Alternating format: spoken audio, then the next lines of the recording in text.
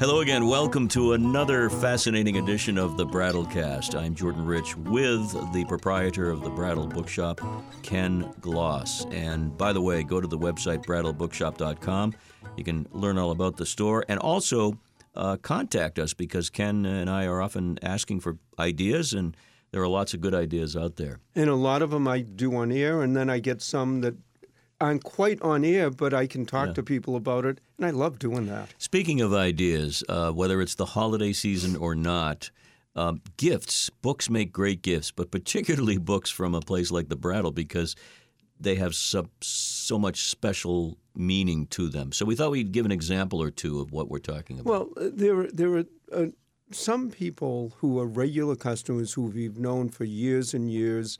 I won't say names, but there's one woman who is a wonderful. She worked in city government. She now runs corporations, but just a wonderful, wonderful person and brilliant.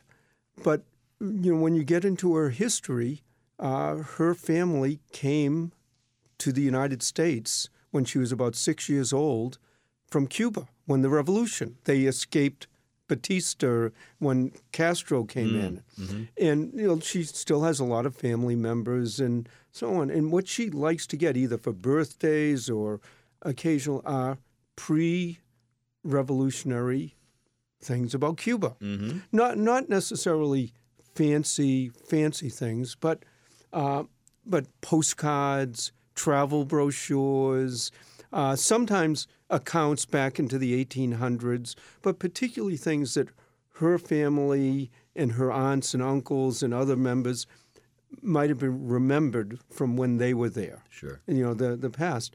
And so we keep a constant lookout for them. So, boy, if we get a group of postcards from Cuba back in the 1940s or 50s or even earlier, or sometimes, Cuba was a major area.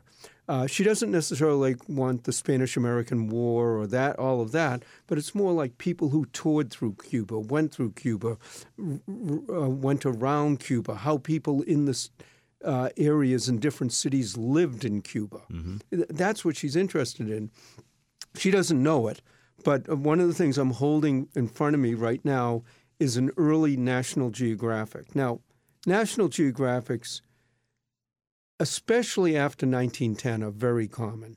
They started in the 1880s, and they're very rare the first few years.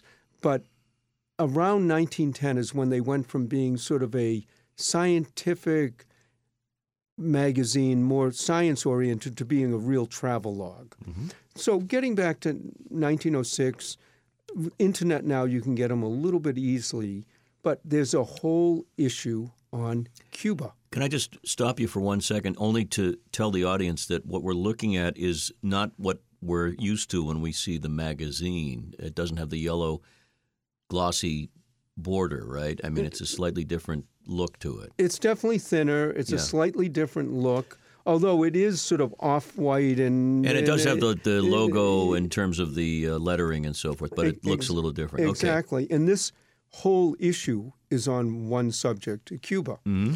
And you go through it, and they still have their photographs. Here's someone climbing up a coconut tree, other sort of the schools, the farms. And also another nice thing about this one is there's the National Geographic. Always has a map. Not Many quite times. Always. But here's a big, big map of 1906 Cuba. And it shows all the towns, cities, goes over the whole area. Mm. So, supplement to the National Geographic magazine is the map of Cuba. So this is something that I know is going to end up with one member of her family or another when she's looking for a president. We sort of always are keeping our eyes out on travel brochures. And if anyone's listening and they have travel brochures for pre-revolutionary Cuba. The listeners might want to know what a copy of this would be per issue, 25 cents, $2.50 a year. $2.50 a year, for absolutely. a full year supply. So this is what the Geographic looked like. Obviously, black and white photographs. Yeah. But still, they had the world's best photographers then and now, right? I mean, they just had an amazing... And they had the funding to be able to send people around the world to do this. And again, the real huge spurring was around 1910, where they really realized that people were more interested in the travel aspects than the anthropological aspects. So, Ken, getting back to the idea of a special gift, this is such a unique thing for somebody who has interest in this, and you're holding history in your hands. It's brilliant. Well, absolutely. And can you... you take requests, don't you?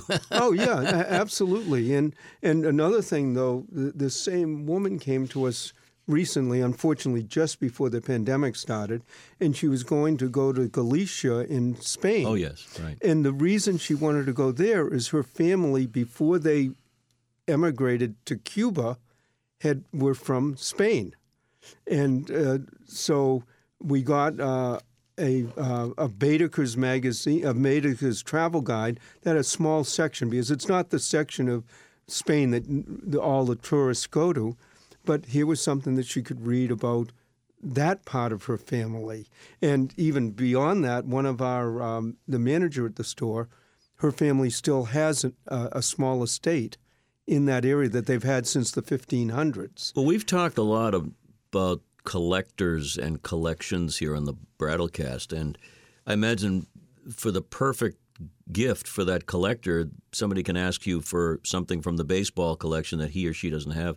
What a great way to just add to the collection and make somebody very happy. Well, the other thing that with especially always looking for the Cuba and looking for the what also it works in, I believe she's told me this, especially the members of her family who are older, and of course now there are less and less, but when they get the old postcards, when they get the old books, when they get the old views, the old scenes, it gets them talking about a Cuba that she never really knew. She said when she came to the United States, and again, this is a woman running corporations and working for the city, she didn't speak English at all.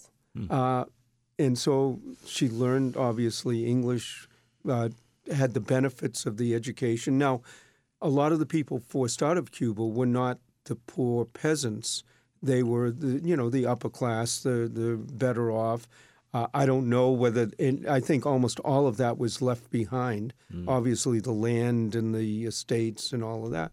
But, it also shows you that people coming into the country, too, are a big help. But it's something that every time I see something that comes in that aspect, it's not a matter of, are we going to make money getting this for her? It's, boy, I've got something for her. She'll be happy when she calls, and then come right down and say, what is it? And because she gets excited about seeing it, and I get excited about showing her things that she gets excited about. It's a bastion of thoughtful gift giving where you are and what you do, because it has so much more meaning than so many things that you buy and that's nice, and you put it on the shelf. This is something you're going to use. And over the time, the nice part about it is if we get something that's similar or duplicate, that's not bad because she has many family members. So we don't have to be that specific. Yeah. But even with some of my colleagues, they know that if they get something interesting about Cuba, that's pictorial, that's that they give us a call.